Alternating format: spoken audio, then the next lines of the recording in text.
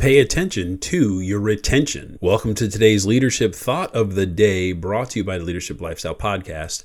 If you're leading a group of people, one of the biggest metrics you got to pay attention to is your retention. And so often we kind of forget about that. And if you're leading a smaller team, you may not need a report for that because you got 5 to 8 people around you. You know who's coming and going. But if you lead multiple teams or you work in a large organization, that is something that not only you, but your other leaders have to really be focused on, is the retention, but not just the reporting.